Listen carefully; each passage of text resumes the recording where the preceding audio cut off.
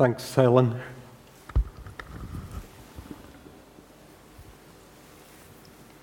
So last week, if you were here, and even if you weren't here, Graham, our pastor, was introducing the theme of the whole armor or the full armor of God.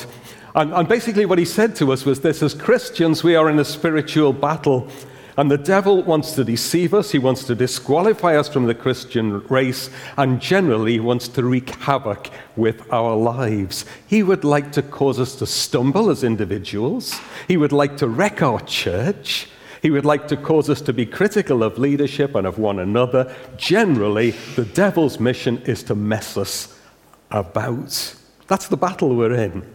And Paul, writing to a church, to the Christians at Ephesus, says, put on the whole armor or the full armor of God. If we would survive the devil's attacks in this spiritual battle, we need to be intentional. Put on the various items of armor. And we're going to be working through these week by week. And the first item of armor that Paul mentions as he writes to the Ephesians is the belt.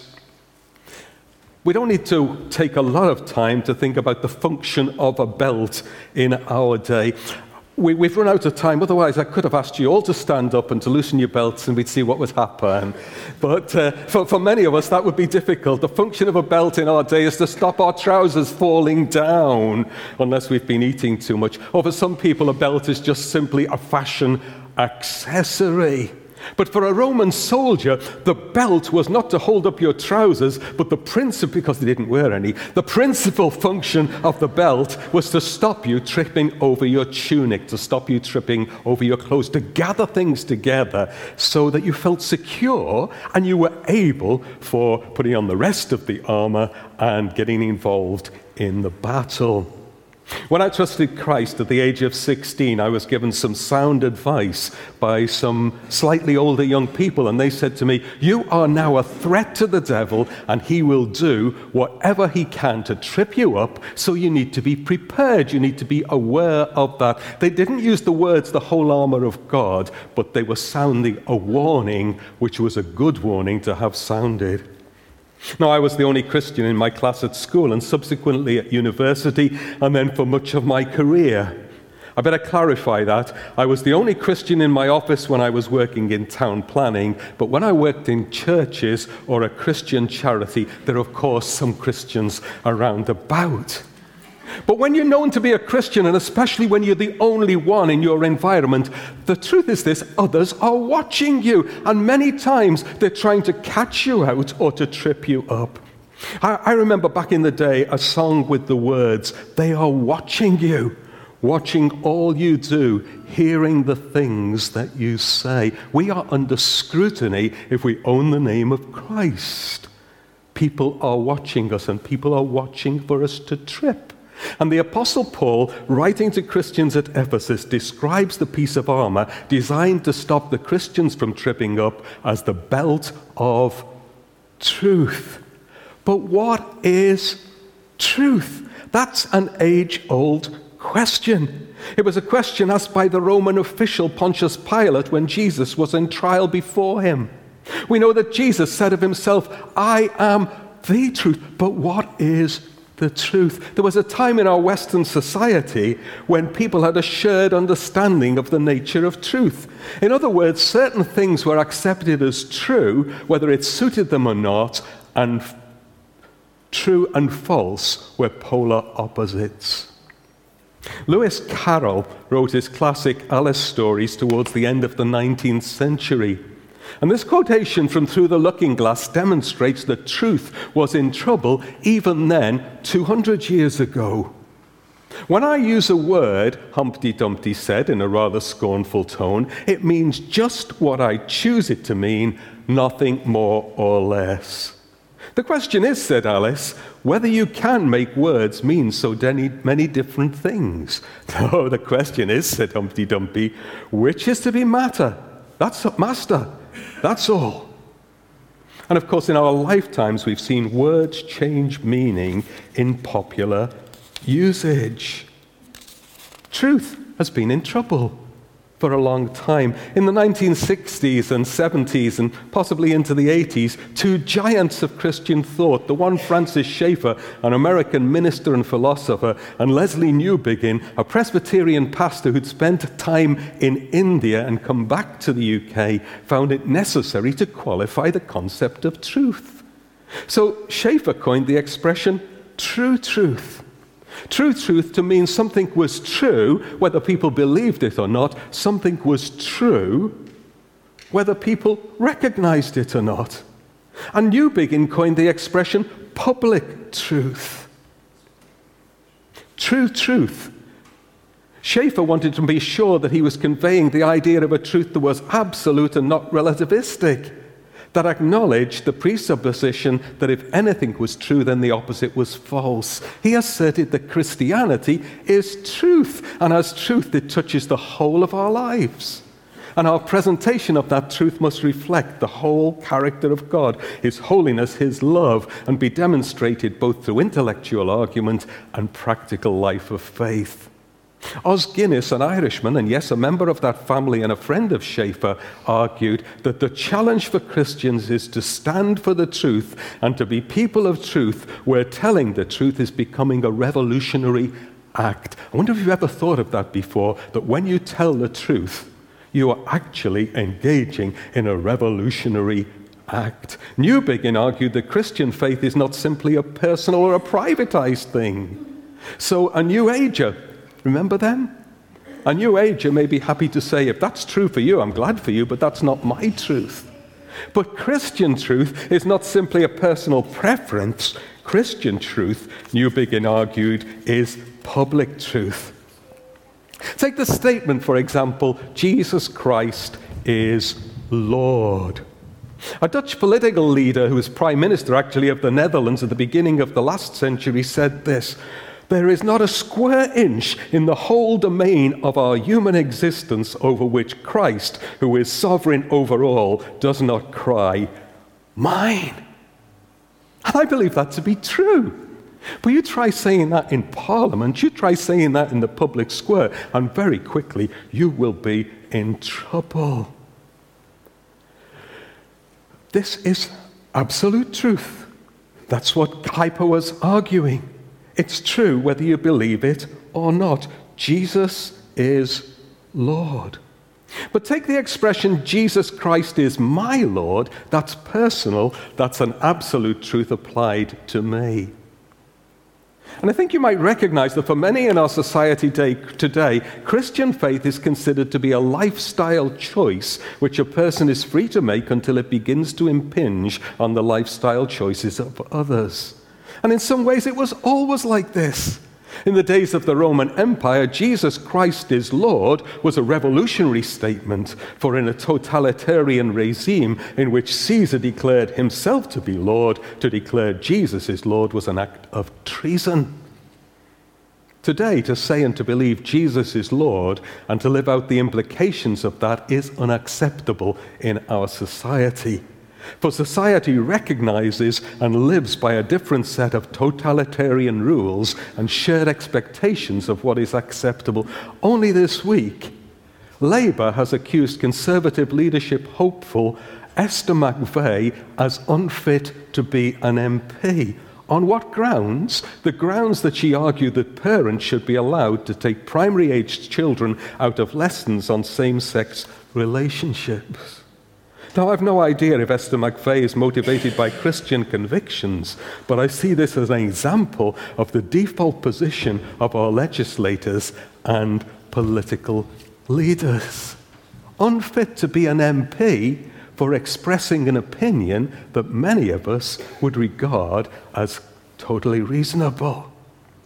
We're living in a day when the expression fake news is used with abandon, and we've had an example of it too this week, when the President of the United States claimed that there were no protesters on the streets of London at his visit, but many well-wishers. The official figures were 75,000 protesters on the streets and a welcoming crowd of 100. If Hans Christian Andersen were writing today, I imagine he would not write about the emperor's new clothes, but the Trump's new clothes. And this is no longer a fairy story because people choose to believe to be true what they want to be true. Take global warming. Former presidential hopeful Al Gore coined the phrase "an inconvenient truth" as the title of his book and film about global warming. And the response of many people to an inconvenient truth is to bury one's head in the sand, although even that carries an untruth. Because contrary to popular myth, ostriches do not do that.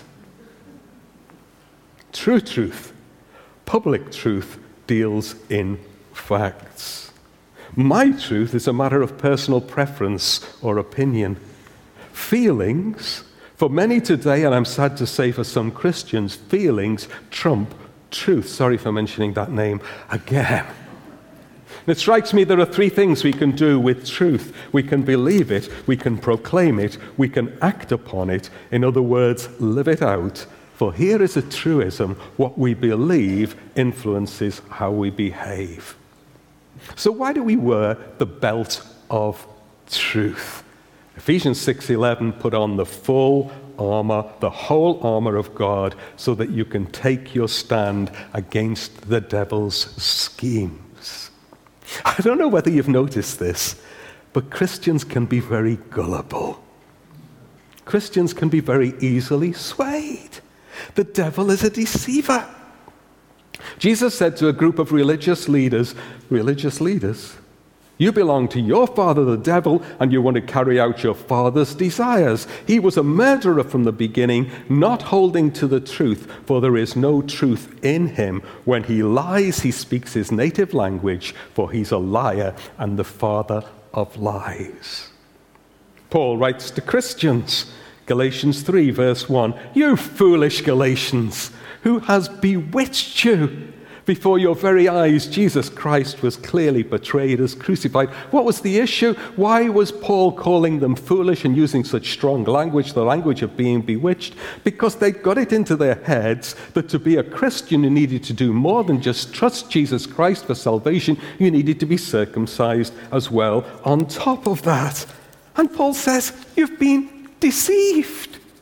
And as Christians, we need to be open to the possibility that we can be deceived, and certainly open to the reality that Satan wants to deceive us.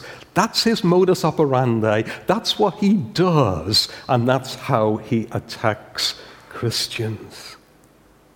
I'm intrigued that gospel truth is an expression which survives to today.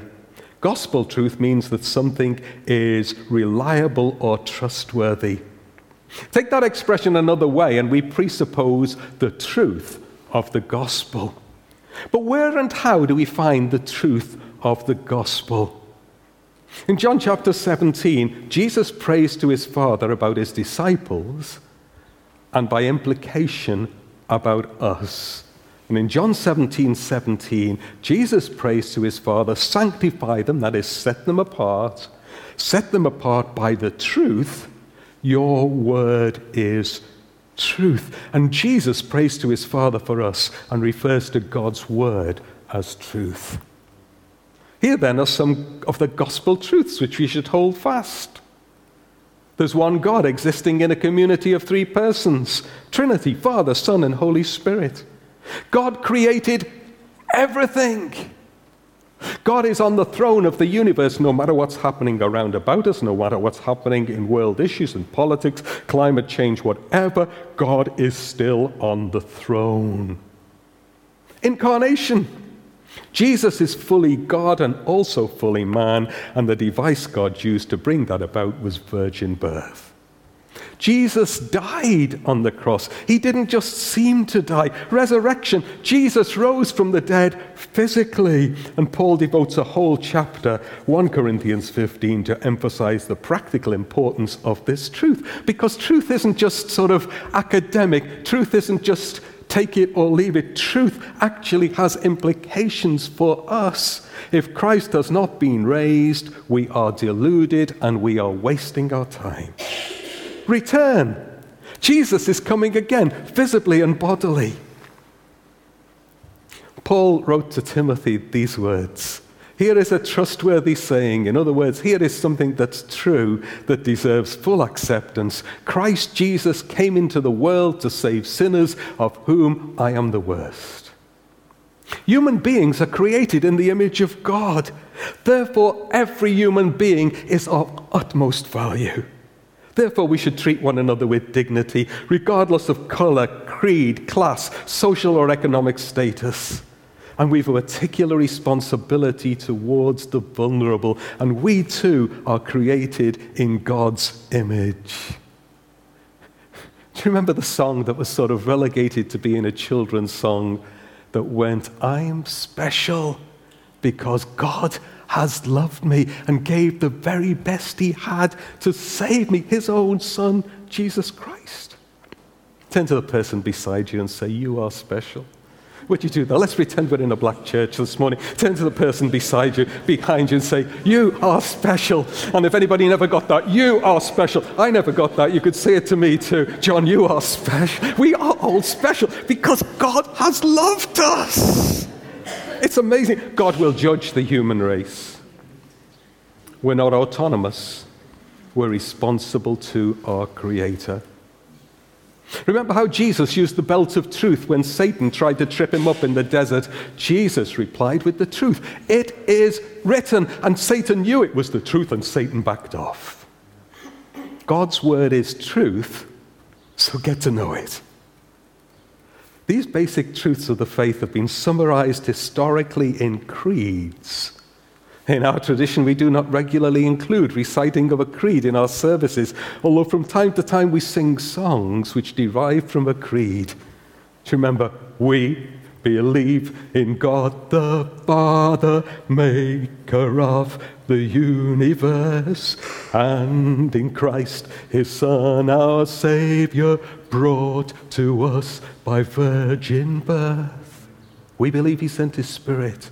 And Kendrick went through the whole gamut of a creed. We sing a song that's more contemporary than that with similar words from time to time. Creeds are a synopsis of truths we read in the Bible.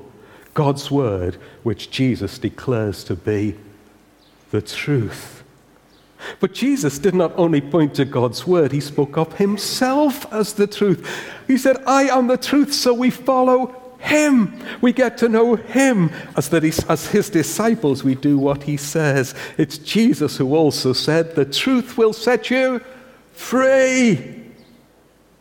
And in the passage Janet read for us today, we discover that the Holy Spirit is the Spirit of truth who will guide us into all truth. Did you know it's the day of Pentecost today?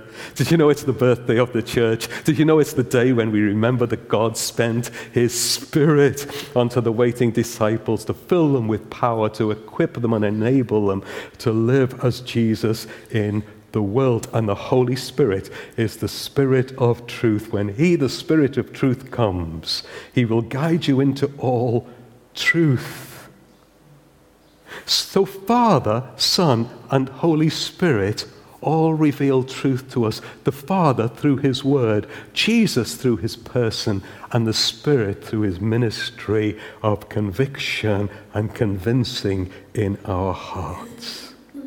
And I believe it's important to know the set of truths which may be described as Christian doctrine. Such knowledge is important, for example, when Jehovah's Witnesses or Mormons come knocking on your door. You can so easily be bamboozled by their alternative teaching if you are not confident in the truth of the gospel. From time to time, your colleagues or friends might challenge you about your belief in the resurrection or other key doctrines of faith.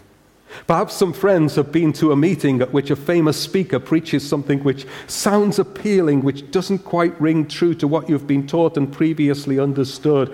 But if you know the truth of God's word, you will not be tripped up. Or very likely these days you read something on Facebook or Wikipedia or on Christian television which sounds plausible and causes you to doubt aspects of the faith once delivered to the saints. How do you know, for example, if you're reading an internet search, how do you know if the results that come up are kosher? That is trustworthy, consistent with biblical teaching. Surely by familiarizing yourself with the truth If you know the truth, you'll be better placed to identify teaching which is unbiblical or heretical, and you will be less likely to trip up. I want to move to a close with some of the lies which Satan will very subtly use in his attempt to deceive you and to trip you up in your personal walk as a Christian. These are likely to relate to your feelings, and they may rock your confidence that you are a child of God. And I want to give us some tools as we close to answer Satan and to tell him to get lost and to give us confidence to hold our ground and be secure.